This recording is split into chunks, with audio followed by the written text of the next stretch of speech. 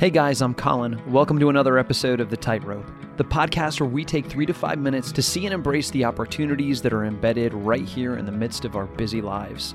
These opportunities are meant to help us move toward heaven. I'm not here to help you achieve balance once and for all in your life. I'm here to share stories about how life is a constant balancing act, and it's a balancing act with a destination. Immaculate Conception. This is a term that refers to Mary and who she is from the moment of her conception. She is free from the stain of original sin. The term Immaculate Conception refers to her, not so much to the virgin birth, and that's a common misconception about the Immaculate Conception. Instead, it's Mary who we honor, and it's God who we honor in the great work that he did in giving us a fresh start for our humanity.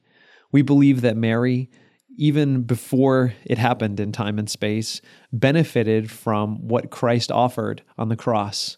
She is a beneficiary of the Paschal mystery.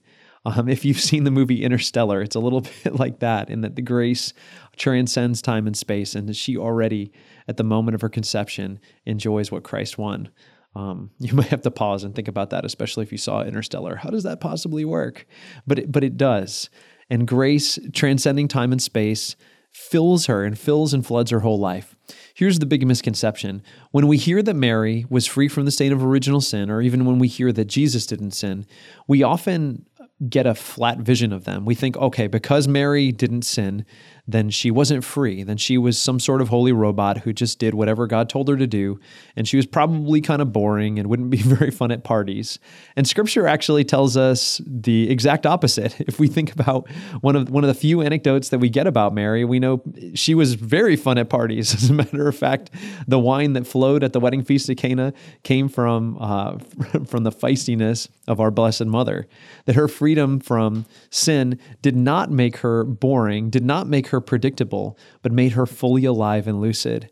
That her intellect and her will and her passions were all lined up, and she was amazing and alive. And I think it's good for us during this season, during this time, to feed our imaginations with the life of Mary. We don't have a ton of stories about her, but I think we can get to know her and to get to know her in a more three-dimensional way. As you hear the readings for the Feast of the Immaculate Conception and you turn to Luke's Gospel and hear the Annunciation, maybe take a while and read it over a few times. And don't just picture some dour Mary who just says yes to the angel, but picture a Mary who's alive in 3 dimensions and who responds in freedom. Think about your own experiences. Do you think sin really makes you free? Of course, you do, because that's why you keep sinning. That's why I keep sinning, because part of us believes that when we sin, we're somehow exerting our freedom and pursuing happiness, and we're really basically kind of 2-year-old toddlers throwing a temper tantrum on the floor when our parents are telling us to do something very good and reasonable, and we just refuse. That's what every sin is, and it's not real freedom. It's actually absurdity and ridiculousness. It's in avoiding sin, not just avoiding sin, it's in responding yes to God's invitation that we find real freedom and real humanity. And Mary just shows us this in her Annunciation. For this whole season, you're going to hear stories about Mary. It's going to be part of our Advent narrative. It's going to be part of Christmas. And a real thing that I would invite you to do is to invite the Holy Spirit and invite Mary into your mind and your heart and your imagination so that your vision of her can be more 3-dimensional and alive and real. She was free, and she was awesome and radical and joyful, and she is still very much today and wants to be a part of your life.